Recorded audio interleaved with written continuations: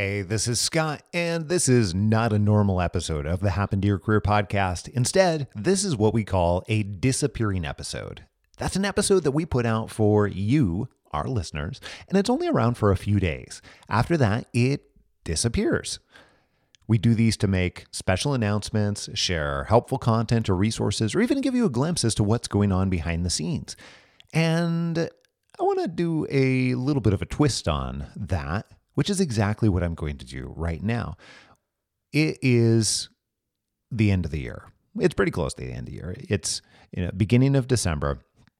And we see this really interesting phenomenon, or at least we have the last 10 years here at H2IC, where it gets really busy. It gets really busy either because of holidays, because of work transitions, because of all kinds of different things. And we see that I'll say that our people that we work with kind of split into two groups right about now. And we have those folks that are very much interested in setting themselves up in the new year so that they can just get started working on whatever's important to them, whether it's their career change or something else in their life. Or we see folks that are getting started right as the new year hits. Now, I don't think necessarily one or the other option is bad. We'll definitely see a huge influx of people in the new year because as humans, we have a tendency to gravitate towards those transition periods.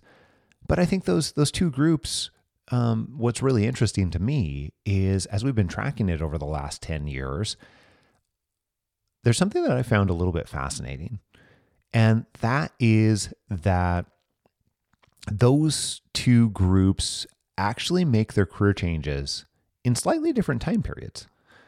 So here's what I mean by that. Those people who are arranging everything in December so that they can hit the ground running in January as the new year gets into play, and they can just start working on their career change immediately. And they've already set up the chessboard to be able to play, and they've already arranged whatever help and support that they need.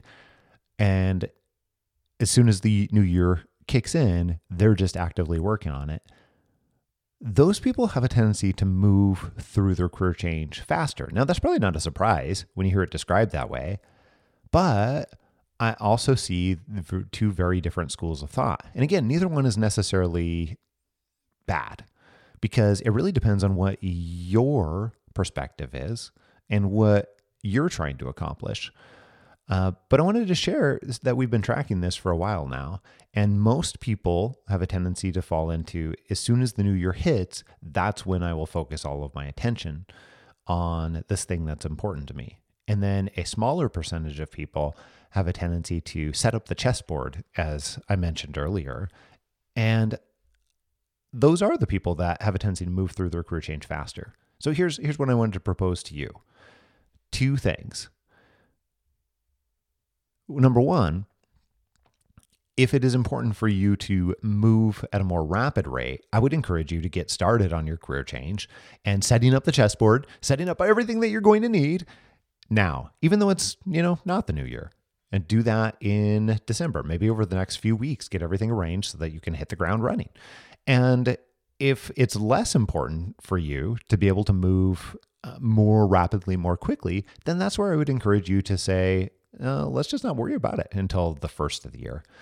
So evaluate yourself, evaluate your priorities, evaluate what your goals are, and then decide what group you fall into. And if there's any way that we can be of support in whatever you're working on this year, especially if it's a career change, then you know where we're at. Just email me, scott@happentoyourcareer.com. Put conversation in the subject line. Of course, we'll connect you with our team and figure out the very best way that we can support what you're working on. But the other thing that I wanted to share with you today is I wanted to give you the list of questions that I use for myself at the end of the year. This has evolved quite a bit over the years, but this is the most current list of questions. And I'm just going to read them off. I'll show you a little bit of context here. Question number one, what worked this year that I would like to double down on in the next year? So as I look back over the course of this year, something that was freaking amazing for me personally was we spent a lot of time with our kids and with our family. We took a month off from work. That was amazing. That was re-energizing. It made me so excited to be able to come back and create the content and things like this for all of you, but also to be able to serve our clients and make the change that we want to in the world in order to create better, much more fulfilling work.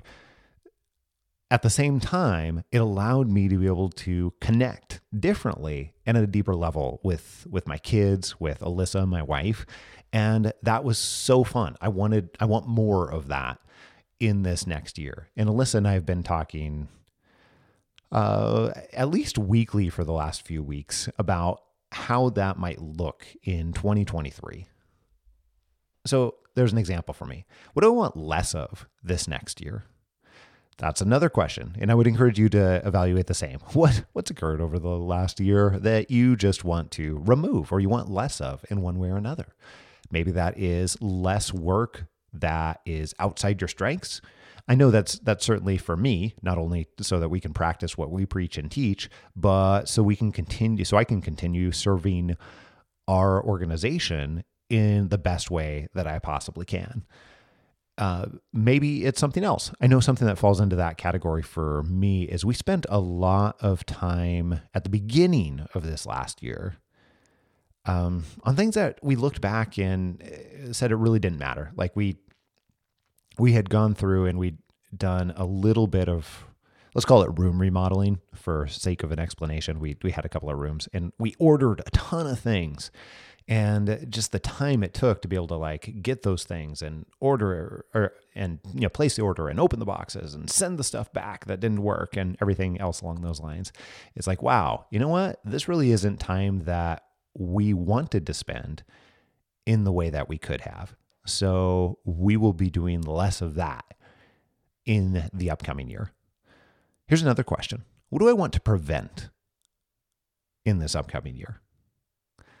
Still another, what was I missing this last year? What was I missing that I want to see or have more of in the new year?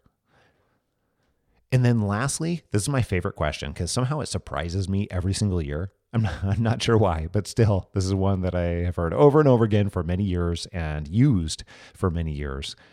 It's, what do I want to accomplish between now and the end of this year?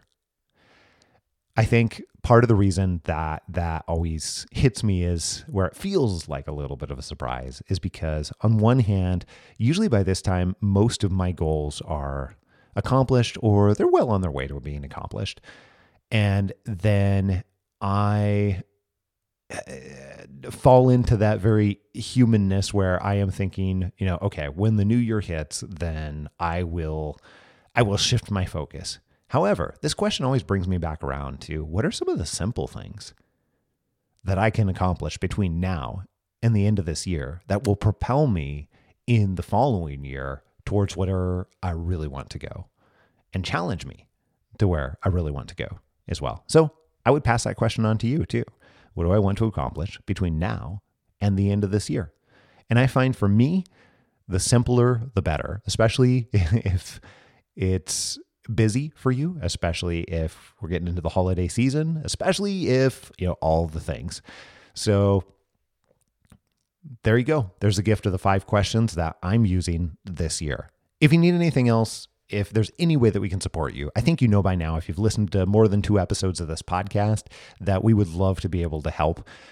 You can always email scott@happenedtoyourcareer.com and just open your email up and put conversation in the subject line, and I'll connect you with my team and we'll figure out for your situation the very best way that we can support you in your goals, career or otherwise. Hey, thanks so much for listening.